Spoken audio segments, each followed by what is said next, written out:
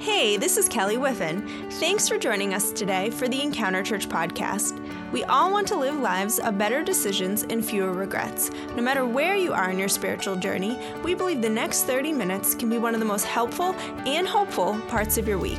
At the end of the podcast, stay tuned for a couple messages. Thanks again for joining us today. In 1974-75, Steven Spielberg, a young, less than 30-year-old director, was given his second major film to direct. It was set just a little south of us right now on Martha's Vineyard. It was a story about a shark that was kind of haunting this resort town. One of the challenges that Spielberg had was this was in the 70s, and CG and mechanicalized equipment for movie sets was still a fairly new thing. Star Wars was still a couple years away. And so as they set about trying to create this terrifying shark, they noticed they kept having problems. The shark would eventually be named Bruce after Steven Spielberg's lawyer.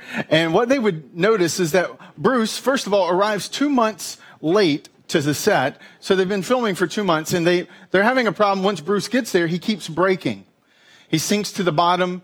Sometimes he malfunctions. Part of his side is open for the mechanicalized pieces. Sometimes divers are having to swim with him. And Steven Spielberg makes a brilliant move. His director thoughts turns towards understanding a part of the human psyche that many of us are experiencing right now. He understands that, well, you know what? If the shark isn't available, how about this? Let's take the fin. Let's just take a fin and move it through the water. And the composer for the music comes up with this simple E to F. Dun, dun, dun, dun. Dun, dun, dun, dun, dun, dun, dun, dun, dun, dun, dun, dun. As that fin moves through the water, many of us are still afraid to get in the water today because of that simple scene. And what Spielberg understood was that it wasn't the fin that scared us. It wasn't what we saw that terrified us. It was what we couldn't see that made it scary. It was what was beneath the water that brought the terror. You see, uncertainty is one of the most terrifying and uncomfortable things for us to experience as humans. We hate uncertainty. We would rather know we've lost our job. We would rather know what the doctor's going to say. We would rather know where we are in a relationship than to live with the uncertainty of what if or what could be or what maybe is lurking that we just don't know. Uncertainty, when we move into periods plagued by uncertainty, it creates anxiety, it creates stress. And when you walk through uncharted terrain, what you find oftentimes is uncertainty, a sense of lack of control. You find a lot of stress and fear and frustration. And then you mix all that together with what we're walking through right now in our nation and in our state. And it's a recipe for disaster. Because not only do you have the uncertainty of this invisible thing we can't see that's causing so many people to get sick, you have the uncertainty of what's it going to be for my small business, or what is this going to do to my retirement account? And then you mix that in with the fact that life is on hold. It's on pause. And if you have kids, or if you were expecting that vacation for spring break, you're starting to deal with grief and loss. And most of us aren't really comfortable dealing with grief. Most of us don't even realize what we're experiencing is grief. That I don't have to know your circumstance to know that many of you, especially your kids, are feeling a lot of sadness right now. Because that plan that they'd been looking forward to, that dance recital, that gymnastics kind of moment, that swim meet, all of that has been taken off the table. And there's no sports, and everything's on hold. And we find ourselves in this place and in this moment of uncertainty. Then you couple that with the reality that you've got people in the house experiencing grief, experiencing loss, walking through all of that. And what happens is this social distancing, this forced togetherness starts to create a little bit of uncomfortableness. You have a bunch of people grieving losses. You have a bunch of people kind of getting irritated because they're stuck inside together. And soon, you're not saying this out loud, but you're thinking, man, I sure would like to social distance from some people around me. that even the people we're with, we love them, but they're starting to get a little annoying because we're annoying, and we're all annoyed in this season. And today what I wanted to do is we wanted to kind of take a break from what we've been doing, realizing with everything that's happened that we know now we're in this thing for at least a month of doing this. We said, hey, as a church, let's take a step back and let's get creative. And so next week, we're going to start to kind of experiment. We're going to start to kind of roll out what I think is going to be hopeful and helpful for you in a way that is screen first, because it's different than sitting in this room. Because listen, I miss you. We miss you. It's sad walking through this building and seeing rooms set up that are set up for the Sunday that we never had, of environments and lessons for your kids. Like, it's just a sad reminder of being in this room and there's nobody sitting in the chairs. And so we said, oh, you know what? Let's step into your living room. And our family ministry is already leading out with creating screen-first environments for your kids so that your kids have that familiar face in this unfamiliar season. And what we wanted to do today was give you a helpful kind of navigation tips. Last week we talked about having Scripture as a way of a North Star to help navigate. And we've had almost half a dozen of you already sign up wanting to know how you can study the Bible. And if that's you and you want to jump into that class that starts this week, you can go to encounterchurch.com/connect, and you can actually sign up for that online class I'm going to be doing. That's just a short, brief training on how you can find the Scriptures as a North Star as you navigate this uncharted season we find ourselves in. But today what I wanted to do was kind of step into a very unfamiliar story in the Old Testament or the Jewish scriptures of the Christian Bible. This story will feel very unfamiliar, but we're living in unfamiliar times, so it's okay, right? It's about 3,000 years ago that this story plays out, and it's centered around two women, and they're navigating uncharted terrain of a crisis in their community.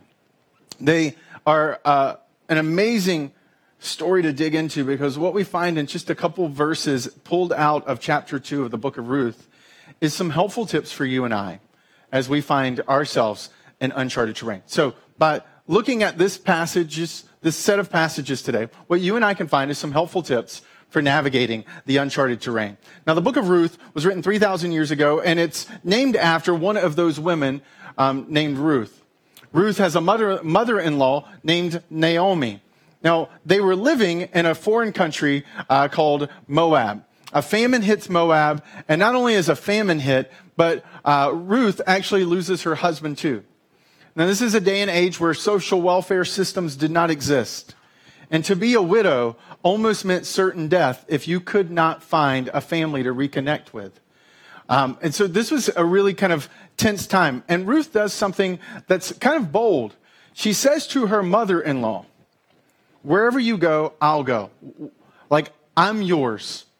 She was legally no longer bound to her mother-in-law. She could have returned back to her household and lived there. But instead, she chose to travel with her mother-in-law, Naomi, to a foreign land to be her daughter and to take care of her mother-in-law.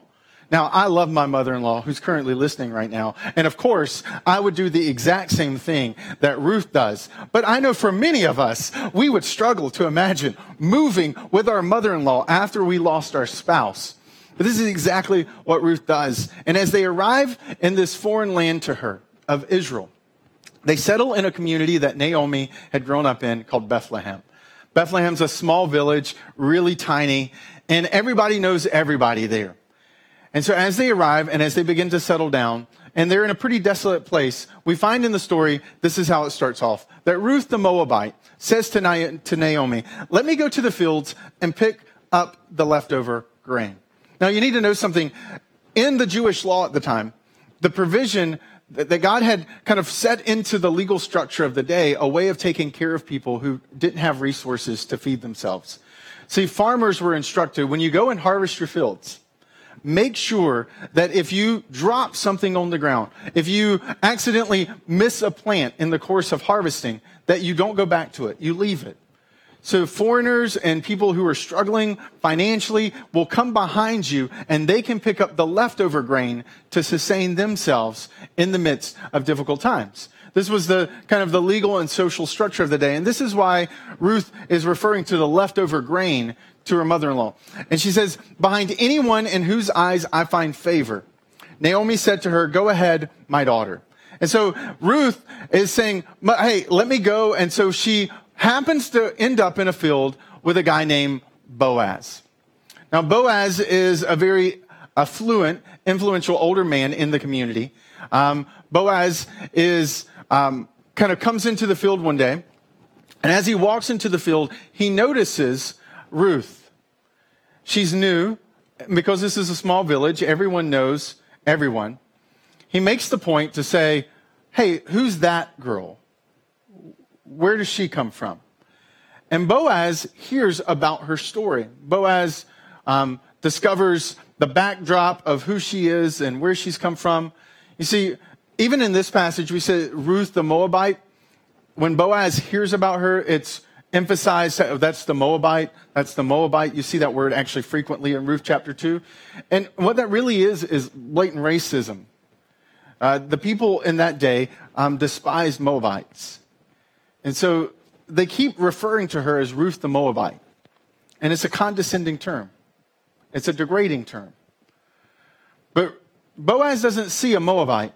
He sees a woman who is working harder than all the other women in the field who've come behind the harvesters. And so it attracts his attention. And when he hears her story, it moves him to the point that when he walks up to her, he says, look, I want to help you. Stay in this field. Don't go anywhere else because it's dangerous. And not only that, I want my men to make sure that you have plenty of access to grain. And in a day and age where people objectified women, and being a woman by yourself could be a really scary, kind of terrifying experience, he makes it clear to anyone around that no one better touch her. And so this is why she says at this, she bowed down with her face to the ground, and she asked him, why have I found such favor in your eyes that you notice me, a foreigner? Now, she's calling up the fact that she's a foreigner because everyone notices she's a foreigner. Everyone is degrading her. Everyone sees her as a lesser than. And yet, when she asks the question, here's how Boaz responds. He says, I've been told about all what you've done for your mother-in-law since the death of your husband, how you left your father and your mother and your homeland, and you came to live with a people you did not know before. Boaz is like, look, I don't see you as a lesser than. You're an amazing woman. I've been told about all you've been done. In fact, when he was told, what they said to him was like, hey, in the previous verses before this, the harvesters make the point to say, hey, she's been working from morning till now. She's only taken a short break. She's outworked everyone in that field. And Boaz is so impressed. This is what he says is the reason. Now, so much about this story, I recognize, feels different, feels distant. But what is helpful is that in that short little introduction to the story of Ruth and her first interaction with Boaz, what we've actually kind of bumped up against, I think, is some helpful tips for you and I. And when we find ourselves in situations, there's two things I want you to notice about Ruth. Is Ruth made sure she focused on what she could do, not what she couldn't. When we find ourselves in moments of uncertainty, it's really easy to see all that we've lost control of. It's easy to see all the things that we no longer have. In fact, when astronauts are being trained to live in the International Space Station, to be completely separate. So you think we're experiencing social distancing?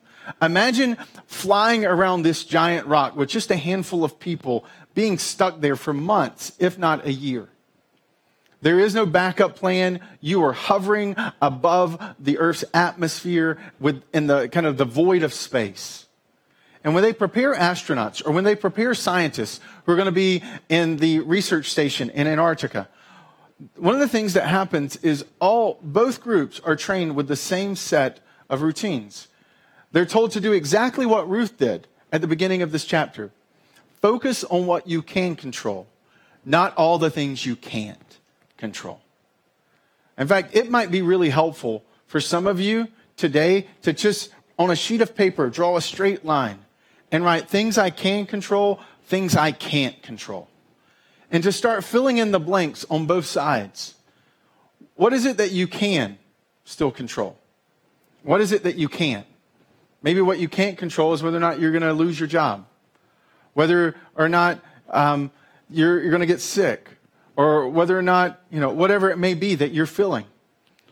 That you can't control being able to see your friends and gather around and go out to eat in a restaurant. There's a lot of small things that I'm sure you and I both miss. But there are still some things you can. And if you can intentionally fill out that other side, then what you find is Ruth not only focuses on what she can control, Ruth makes sure she's faithful in what she can do. Ruth shows up as a woman who would have been easily overlooked, a woman who would have been easily dismissed, and she works harder than anyone else. She's faithful. She's diligent. She doesn't know how it's going to play out, right? You notice she says, I'm going to go work in a field of whoever I find. I don't know who is going to give me favor. I don't know who's going to give me permission to let me glean and gather the heart, like the wheat that's been left behind. But I can go out to the fields and find one. I can't control who gives me favor, but I can control my looking. And so she's focused and she's faithful. And these are two things I want to encourage you. In this season, you still have things that you're able to control. One of them is your routine. Just like the astronauts, just like the research scientists in Antarctica, there are things in your life you still have control over. Well, in our household, one of the things that we began talking about very quickly after this happened was establishing a new schedule and a new routine. Like, here's breakfast time. Here's lunchtime. Here's when school is happening. Here's when kind of exercise is going to happen. Here's when playtime is going to happen. Here's when bedtimes are going to happen. That just because life got reset doesn't mean we still couldn't set some things in place. So your routine is something that gives you a lot more control than you realize. In fact, this is the very first thing that astronauts and research scientists in Antarctica are trained to do. They're like, go ahead and determine your routine and stick to it religiously. And make sure you don't deviate. Because your ability to control your routine starts to bring back that sense of control that you have. Because right now, some of us feel like things are out of control. Our lives are crazy. We're homeschooling. We never went to school for that. And now you're an educator in your house. Now you're trying to manage feeding all these kids, and you're stressed because you're like, how many rolls of toilet paper have we gone through this week? And it's going to be 7 weeks before that tree is at a place where we can chop it down and make our own toilet paper. I mean, we just start to feel all of this anxiety. And so go ahead and implement a routine. The other thing I would encourage you to do is still engage with some forms of recreation. Look, we're really fortunate. If you live in Massachusetts, we have thousands of acres of conservation land all around. And it's really beautiful.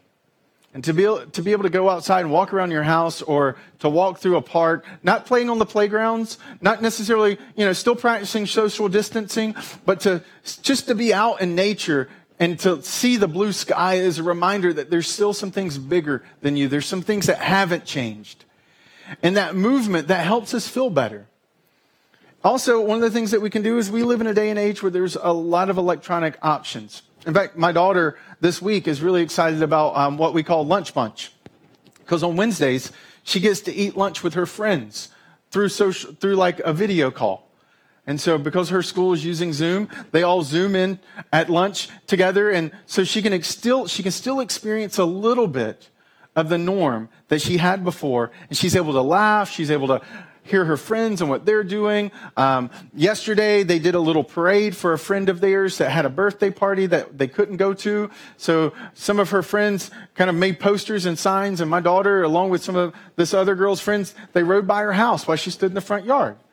And so, like, do some things that are fun. For a long time, my mom lives about 1,000 miles away from here.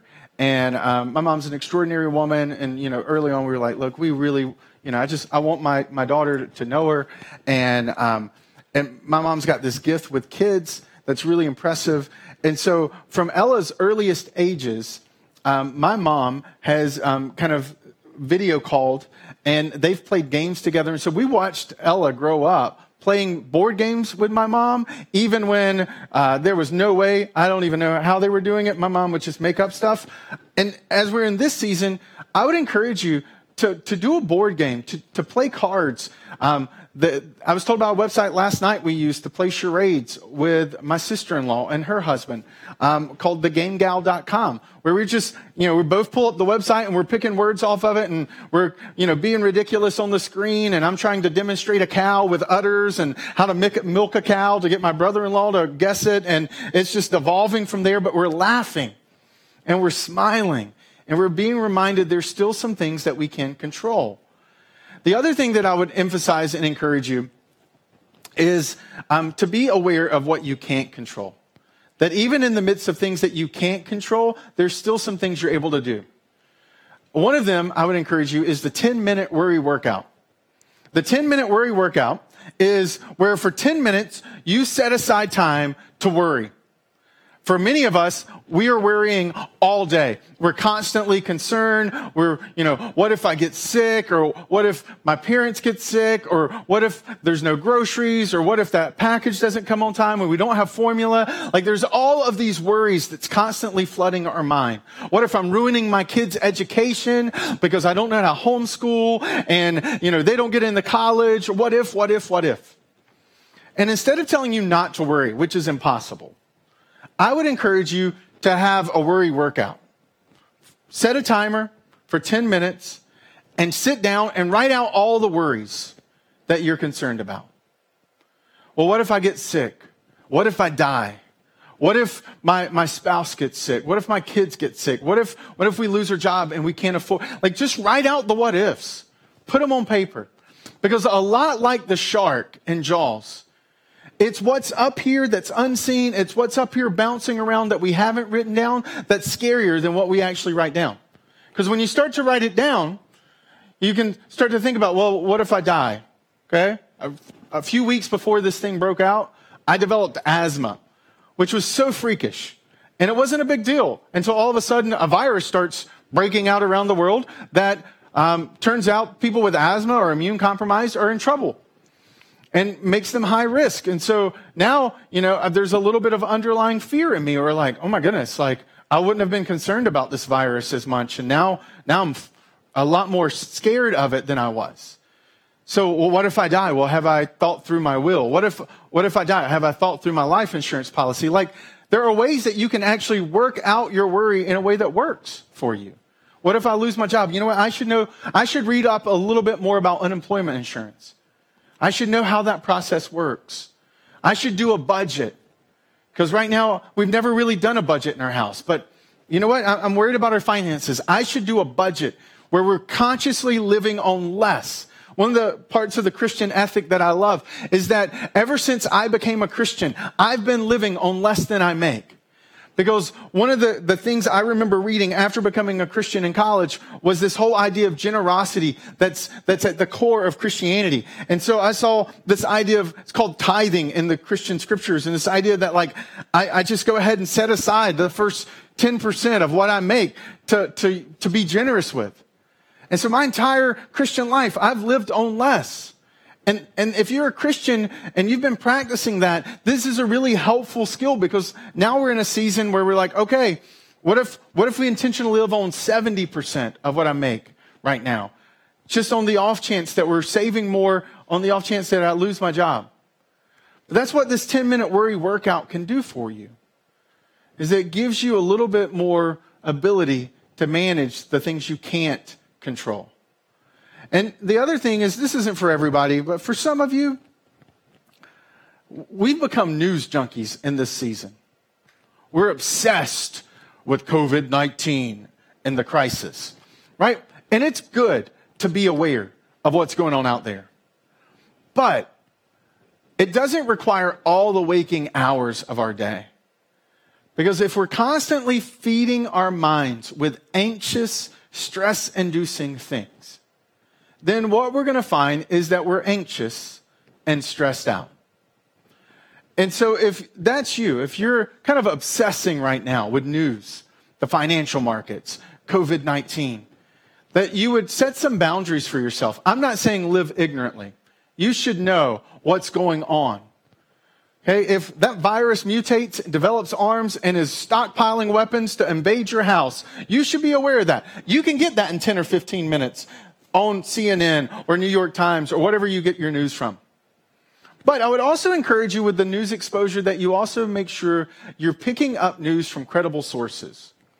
And I don't want to pick on your cousins, uncles, grandmothers, next door neighbor, but they're not a credible news source, right? You have friends that you love. I have friends that I love, but I would never let them fix my car.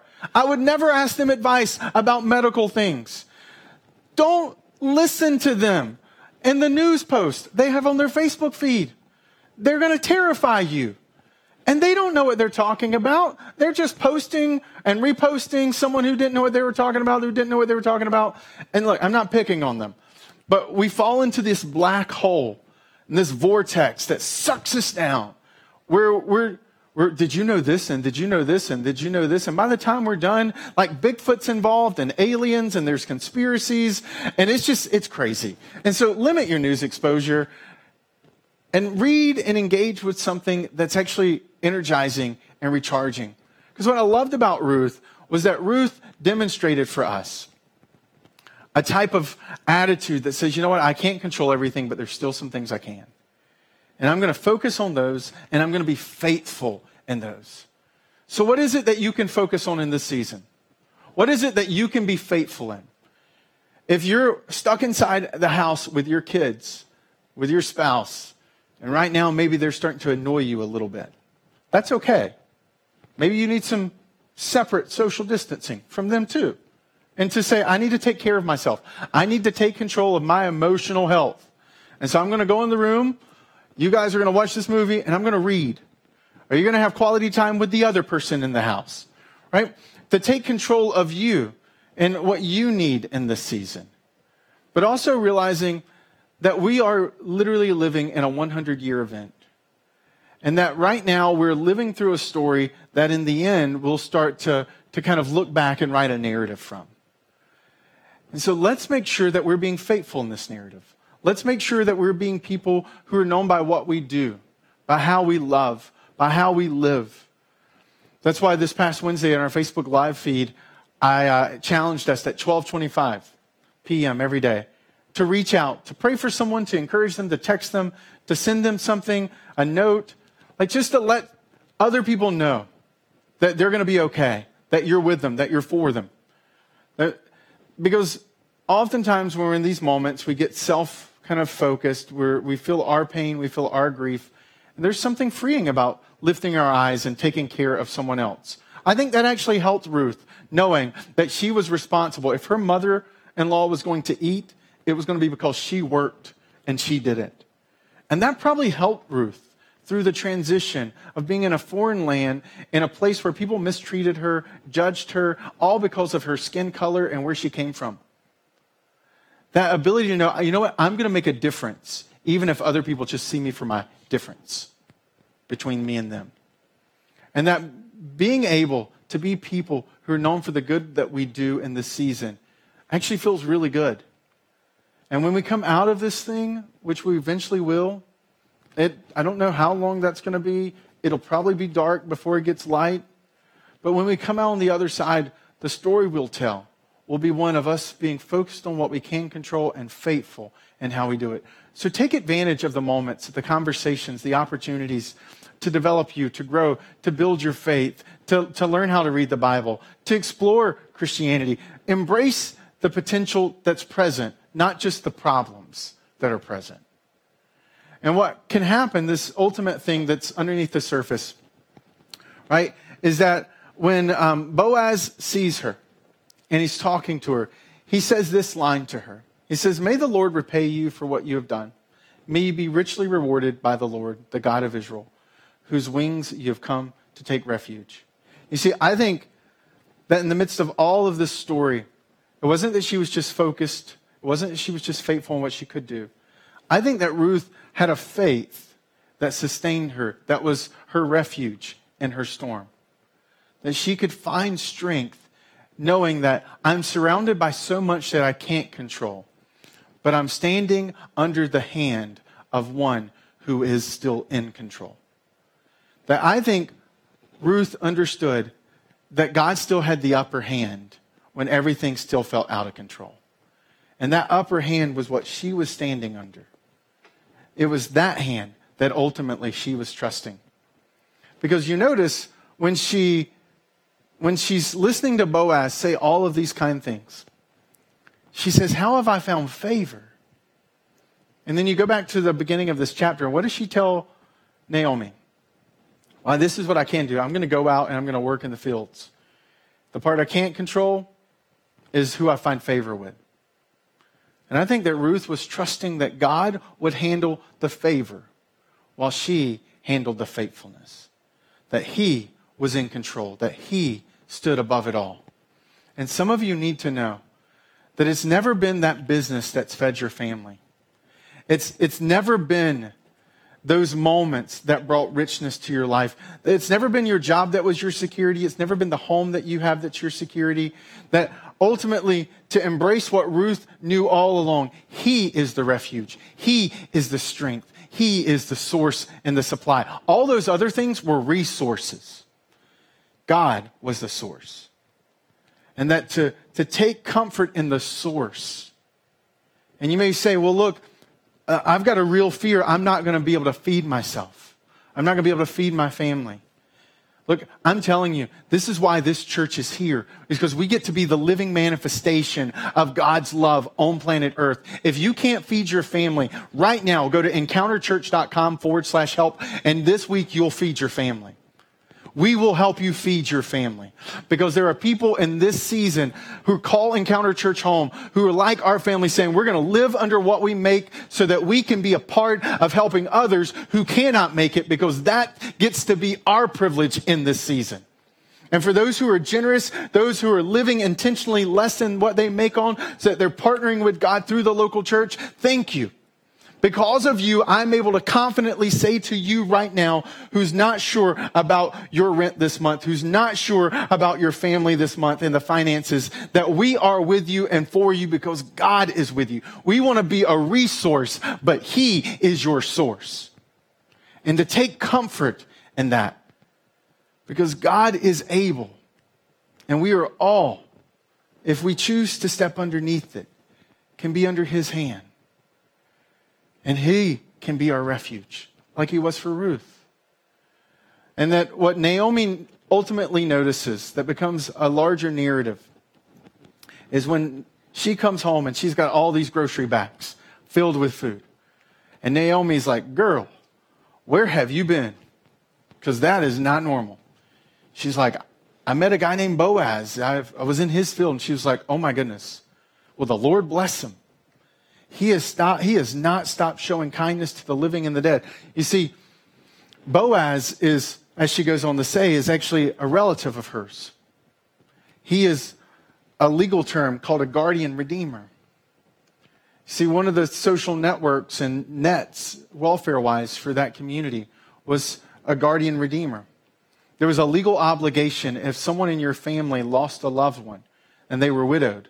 The family was legally obligated to help step in and to kind of buy back the debt, to kind of purchase that person who was in poverty and to redeem them. And Naomi's like, oh my goodness, Ruth, you don't even see the storyline you just stepped in. You were just out to get a snack for us. And God was setting up a whole new different storyline for you and your family. What's amazing is the rest of this story is Boaz does become her guardian redeemer. That Boaz marries her eventually, that they have a kid and kids and grandkids and great-grandkids, and shortly after that, one of them is a little boy that grows up to defeat a giant named Goliath, and we know him historically as David, the king of Israel. And that David will eventually be the bloodline that Jesus is born out of. And it would be Jesus' death and resurrection that would serve as our guardian redeemer, the one who would purchase us from our brokenness, the one who would step into our darkness and bring light.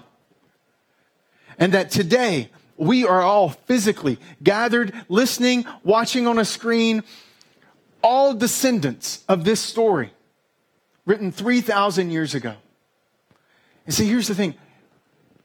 Because Ruth was faithful and because she was focused, she didn't know that her faith in the God who was her refuge would set the story that would eventually not just rewrite her story, but would be the one that would affect our stories too. It's really hard in a moment to see what God is up to. It's really hard in short seasons of pain and grief and frustration to see the bigger storyline and the chapters that are going to be written out of it. But one of the things that you and I can be confident in is that God is still our refuge and strength, that he still is our source, and that he is able to do exceedingly above and beyond, even with our grief and our loss. And so if you haven't taken that step of faith, if you haven't stepped in, trusted him, I would encourage you to do that today. I'd love to connect with you. Jason, who's currently engaging with you on chat, would love to have that conversation with you. We would like for you to have that confidence in the midst of this crisis. And for those who already have that confidence, who know how they can have that relationship, how they can have that spiritual disconnection between God and them restored and be spiritually connected and to stand under that source that he is of strength and refuge, for us to be reminded today that we have someone who defeated death. And if he can conquer the grave, then surely he can stand over and sustain us in the midst of this. And not only that, that even if the worst thing on your worry list happens, that even if the worst thing on my worry list happens, if I die, that's not the end of my story. It's not all over. I'm still alive with him. And that my family is still going to be taken care of. That I have a confidence that transcends this life and into the next life, because that's what my guardian redeemer did for me. And that's what he can do for you too. And so I would encourage you, wherever you are in your story, to take a step back today and to say, what is it I can control and what is it I can't? And this week, let's focus on what we can. Let's be faithful in what we can do. And in the moments we're scared, in the moments we're afraid, to ultimately find comfort in the faith that God is in control, even when we're not. Let's pray. Thanks again for joining us. Did you know we've created a free app just for you? Whether you're exploring or want to grow in your faith, the app is a great place to start. If you found today's teaching helpful, we hope you'll subscribe or share it with your friends. We look forward to connecting with you on site or online at Encounter Church soon.